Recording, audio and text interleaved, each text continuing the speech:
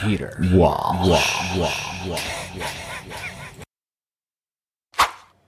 All right, everyone. Welcome back to the show. Top news, Formula One time, baby. Breaking news, ladies and gents. We are at the start of December. Christmas is coming up. But we have the sprint race calendar for 2024 already. So let's check it out, guys, shall we? All right, so here we go. Let's go straight into this today. China. The venue, Shanghai. It's the first sprint event. That's April 19th to the 21st, guys. Miami are going to have one as well on May 3rd to the 5th. Austria, June 28th to the 30th. That's at the A1 ring. United States, the Austin Grand Prix, October 18th and the 20th.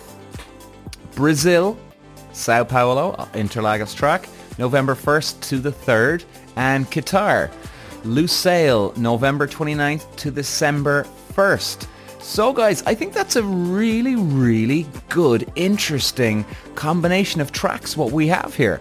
Because especially when you look at, I mean, if you look at like even Shanghai, that's quite a fucking technical track, guys. That's hard on the cars.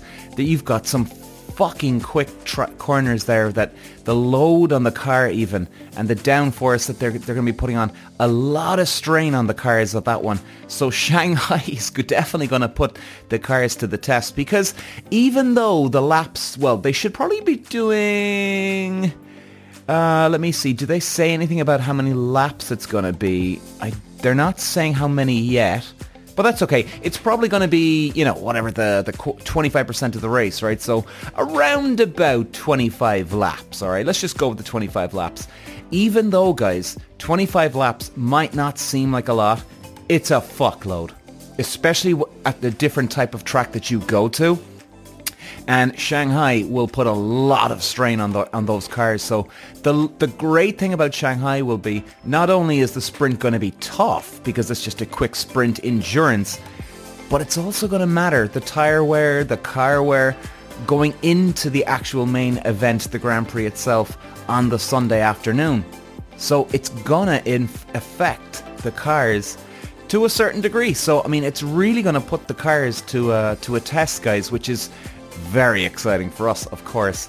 Miami then, not so much, okay? I mean, it's, you know, there's not huge amount of stress that you'd have on the car there in Miami. The heat will definitely play a part on this, and it's the start of May, so, I mean, I think a lot of you know Miami, it's a fucking hot, country. It's a hot city. Right down the south. The humidity is going to play a factor. But I think with the long straights, they're going to be able to cool the cars down quite well. So I don't think they're going to have to worry about it too much in Miami. Definitely Shanghai would be right up at the top before Miami. Now, Spielberg in June the 28th and 30th. Well, Spielberg, they get some good... It's obviously definitely going to be... it's going to be warm there in the June 28th to the 30th. There's no doubt about it. I just don't think it's going to be... They wouldn't have the humidity like Miami, and the track itself wouldn't be as strenuous as Shanghai. So definitely Shanghai is, for now, at the moment, it's right up there. So Spielberg won't be as bad. A little bit of heat to worry about, but Miami would be worse. Now, United States, Austin. Now, I think this is a really interesting one here, guys, because if you've seen the Austin track, you know, like the first part of the track, you come out of turn 1, which is that very sharp left. You're going sort of down a very gradual downhill, and then you're going into the sweeping very fast right, left. And it's bumpy too. So it wouldn't be as tough as Shanghai, I don't think. It's going to be right up there though, guys. It's going to be right up there. And it's definitely going to play a factor for the main Grand Prix as well, especially because of those bumps, you know? I mean, you think about it, guys. Let's say if they are doing the 25 laps. That's 25 times you're going through that section here. Quick left, right, over those bumps. It's going to cause a bit of a fucking strain on the cars. So that's going to be an interesting one. I think these are really exciting tracks for having this sprint, you know? Again, just simply for this reason. Now, not only do we have Austin, we've got Brazil, Interlagos. Now, fuck me, ladies and gentlemen. The Brazil track is a fucking beast of a track. It's anti-clockwise, it's bumpy, it's got gradients, it's got high G-force. You wouldn't necessarily call it a high-speed track, no. It's just the strain will come from the camber and the camber, the load sensing in the corners itself. So that's gonna play havoc on the cars too, and it'll definitely strengthen the Formula One drivers' necks, put it that way, because Brazil is always a test. You've got to be fucking fit coming into Brazil. There's no two ways about it. It is definitely one of the tracks now out there. Probably not the most intense, but it's probably one of the most intense tracks for making sure that, hey, buddy, if you're fit, it'll show at this track. Do you know what I mean? So you've got to really be on your game with your fitness at Brazil. Qatar, great track too, really fast. That's going to put a load on. Now the thing with Qatar though, it's a very smooth track. Now, unless I'm missing something here, and we haven't seen much of the Qatar track before, but I've seen plenty of it on board footage, and I don't think it's going to be... The heat will definitely play a part. There's no two ways about it. The heat will play a part. The load in the corners too will play a part. Just the smoothness will be able to be forgiving to the cars, let's say. Okay? It'll be a forgiving track, if anything. So, anyway, guys, I think it's just a quick breakdown of those 6 tracks. And I think it's great. I think the sprint race is very, very good. I mean, Christian Horner did talk about it this year before, that maybe they do a reverse grid. I mean, I couldn't believe Christian Horner even fucking said that. Like, a reverse grid, Christian Horner? What are you talking about?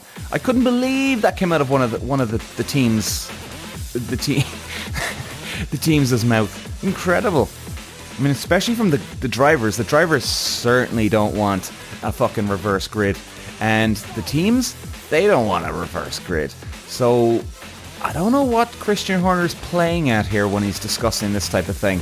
Because that doesn't make sense, what he's saying. Now, then again, look. Maybe they're so super confident right now that they can start from anywhere. And I mean, they literally have started from the back of the grid. And they've come to win the fucking race. Now look, Christian Horner's not an idiot either. He knows that his luck isn't going to last forever. I mean, nothing lasts forever. Do you know what I mean? Like, yes, he'll probably dominate Red Bull. Red Bull will probably dominate for the next few years. Probably. But it always comes to an end too, because someone eventually outdoes you. Okay? Someone always gets the latest technology. They find something in the car. And they're the competitors. I mean, look at Mercedes. Mercedes were dominant with Hamilton for years. What was it, 6? Was it 6 or 7 years now again? I'm sorry, that's top of my head now. I'm sure it was 6 years, wasn't it? Anyway, not to worry. But they had such a dominant performance and just string back to back year after year after year. And now it's Red Bull's turn. So, I mean, they've dominated for the last, well, you could say definitely for the last 2 years. Then they had the showdown with Hamilton in 2021. So you wouldn't call it complete dominance because it was really against Verstappen and Hamilton for that year. So it wasn't completely dominant. But they've definitely dominated for the last 2 years.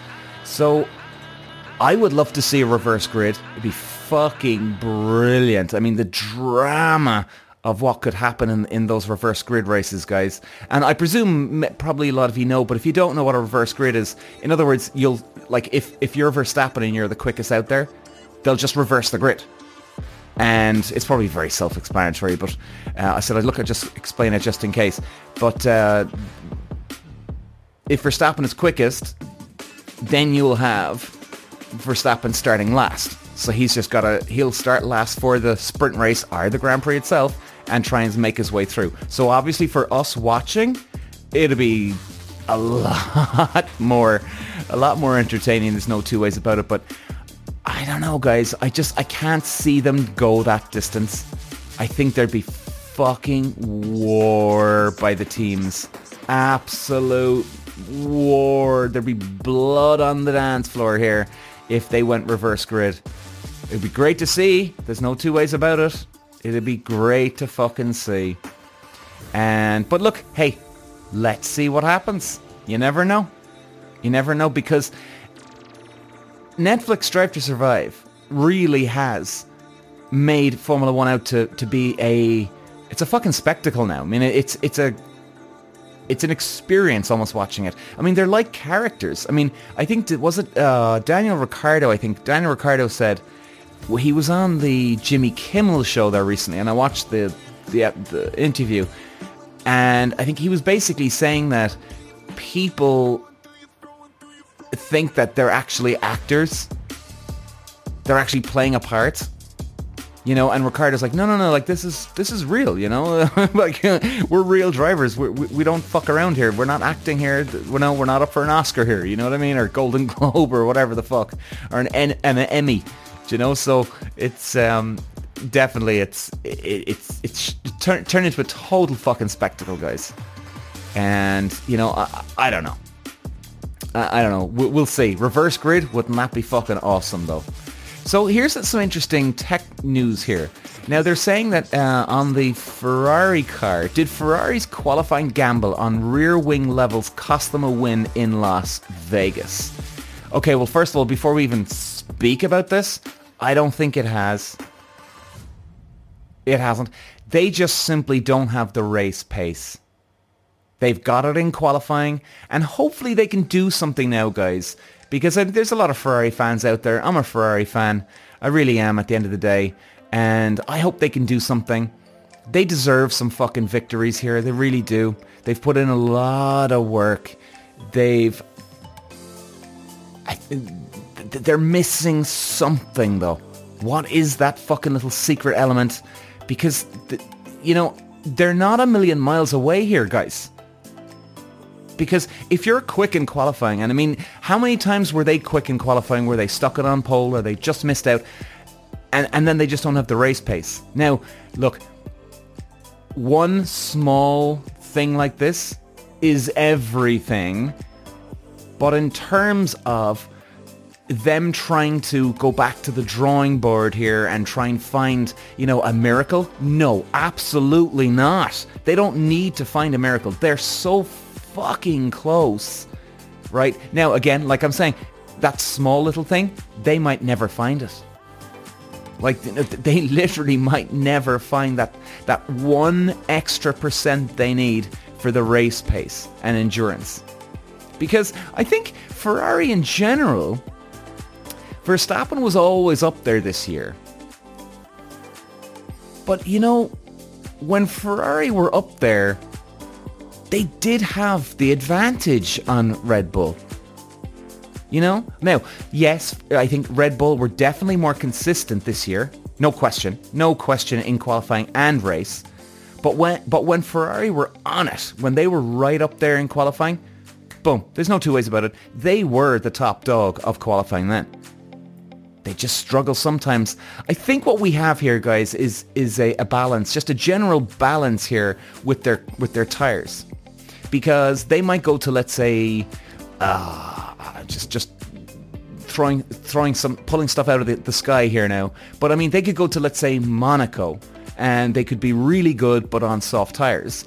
Then they could go to, let's say, Spa in Belgium, a fast track, and they could go on hard tires, and they could be dominant. But if they went back on the soft tires, like they would in Monaco, they're fucked.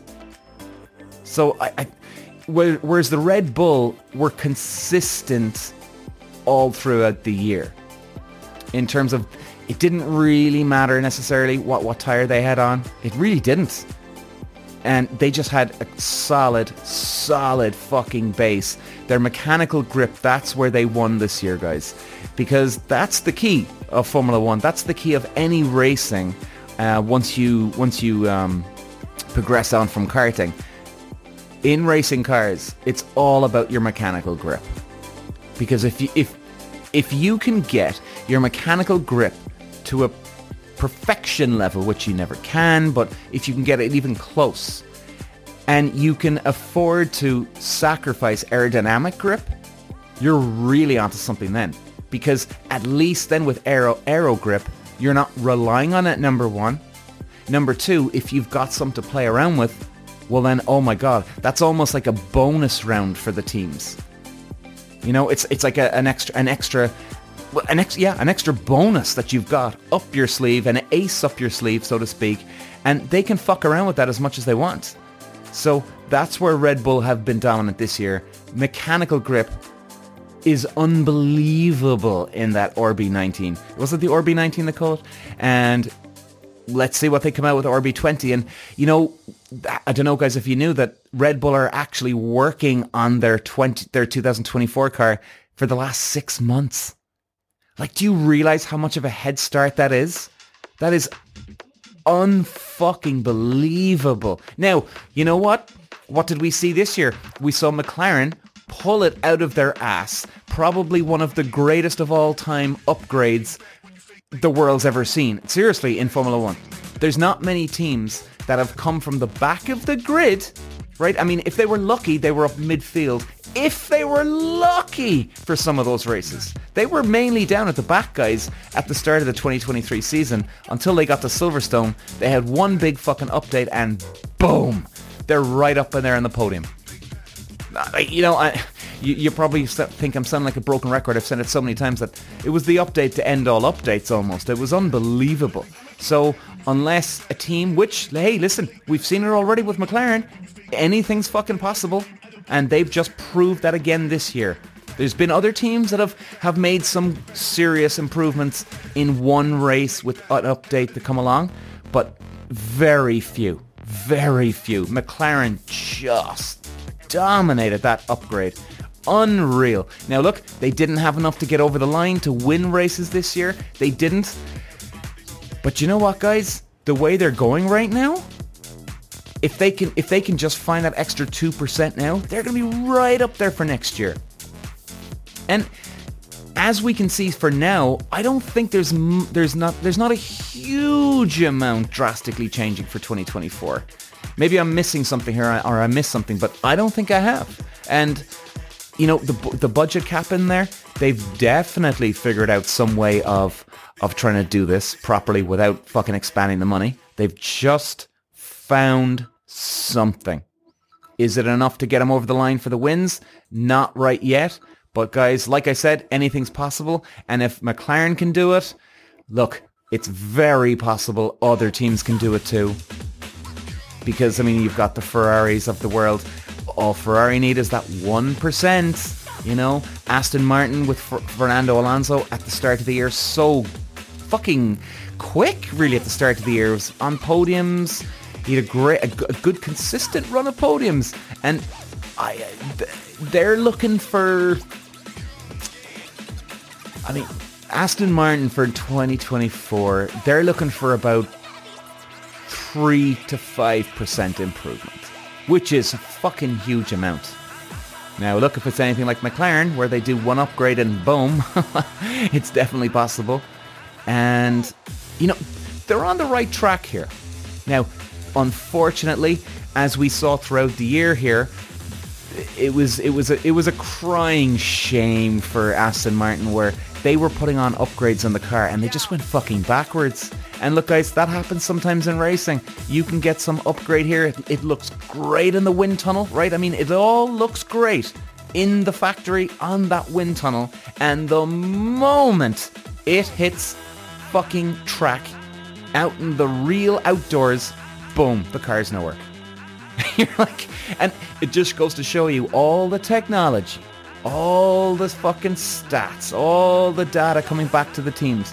Sometimes you just can't fucking predict what that car is gonna goddamn do when it comes out of the gates. And a lot of the time they can, you know, because technology is that good, but every now and then it throws a spanner in the works, and it just goes to show. And they went backwards. And I mean, for a team, guys, to go back to their original setup, like imagine that, right? You're in the season, you're gaining, you know, they got a little bit of improvement here and there, and you know, bit of this and bit of that, but then all of a sudden they start going backwards and like, whoa, what the fuck? Now, it's probably understandable too that they're wondering, shit, man, did the other teams update now? Are we actually doing better? Because they would have really known that they were doing better if they went back to the same track again. You know what I mean? So if they went to, let's say, Austria, and they were doing a, 1 minute 1.2, whatever the lap time is, I can't remember now off the top of my head. But if, you know, whatever lap time it was, and then they came back 2 or 3 weeks later with another update, well then they'd obviously have a very, very good idea if they're going in the right direction or not, because the lap time would tell at the same track. It's a perfect benchmark. But the problem is, they don't. And it's a bit of a guesswork. Fuck, did Red Bull update? Did fucking McLaren update? Did fucking Ferrari update? What's going on here, boys? So it took a little bit of time. Now, they would have been on it too, right? They would have had a very good idea how it's going, because look, Alonso, brilliant driver. He would have given them some good feedback too. Lance Stroll is very, very good too, and he would have given them some good feedback. But, you know, guys, that's what's great about Formula 1 though, isn't it?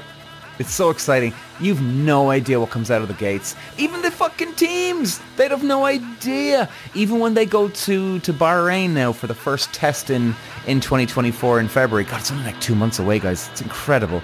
So like when they go there to Bahrain, they're not even going to know. Like they're going to have a few test days. Yes, they'll get an idea where they are.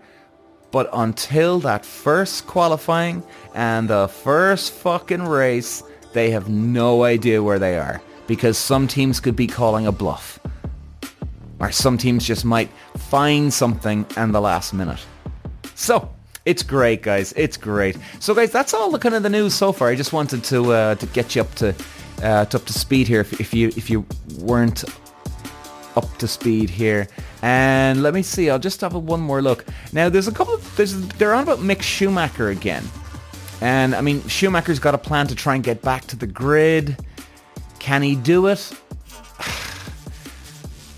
I'm not feeling very positive about Mick Schumacher getting back to Formula 1. You know why? Because he was there, first of all. He's Michael Schumacher's kid. As a lot of us know, Schumacher was a god in Formula 1. And to have Mick Schumacher getting booted out of the fucking team, with his dad being the way who he is. And, you know, he came in hot. He just won the F2 championship. 1 year later, bang, Formula 1. So that was his moment. I mean, it's not like he's picked up some momentum here and more excitement about him and people are raving about him again. No. So, can he come back? I don't know. Jesus. And it's hard to know. It's hard to know. We'll obviously find out more within the next few weeks, and maybe a month and a half. Now, if he pays to get back there, which he did at the start, well, can he do it? Maybe. I'd love to see him back there. He's a nice guy. I do rate him. I think he's quite good. I think he is definitely. He's quite good. And it's just nice to see a nice guy up there too. You know? No, there's plenty of nice guys in Formula 1. But I mean, he's just a pure gent, this guy, Mick Schumacher. And I think as well, you know, it's not that he's certainly not putting on a fake thing at all. I think he's just very, very humble that he knows his dad is a god in Formula 1. And it's a lot to live up to. So, yeah, it'll be interesting to see what happens with him. So, guys, that's mainly the top stories. We'll, of course, be back with plenty more when we roll out into the next few weeks and months, before the F1 season starts. We're going to go into some Drive to Survive 2, guys. I've actually started already. I'm watching Netflix Drive to Survive Season 1 all over again. And we're going to review some of the episodes. And what I really want to do is go into it is, I know what it's like to be a racing driver. I know what the racing world is like. And, you know, I'm going to call bullshit on anything that I see which is fake or not fake, because quite a few people say, hey, do you know, Peter, like, remember that something happened in that first... I'm like, all right, yeah. Like, does that actually happen? You know, and that actually, I got the idea from that because people were asking me, like, wow, is that real? You know, and quite a few people were shocked and surprised to hear that some of the stuff was real. And I'm telling you guys, a lot of Netflix Drive to Survive is very fucking real. Some of the stuff they edit, like some of the crashes are... I'm sorry, not the crashes. The bitching, right? You know, where you might have, let's say, example now, Christian Horner and Toto Wolff. They're not actually fighting at a weekend, but all of a sudden, Christian says something about Toto Wolff behind his back, and then they snap over or pan over to Toto Wolff. You know, and it looks like Toto Wolff is looking over at him, hearing everything he's saying. You know, I think some of that is bullshit, of course. But I'm telling you guys, the actual bitching behind people's backs is real. So anyway, we're going to get to that. I'm very excited about that. I can't wait. So guys, we'll leave it there. Thanks for listening, and I will be back again. Bye-bye. Peter. Wow.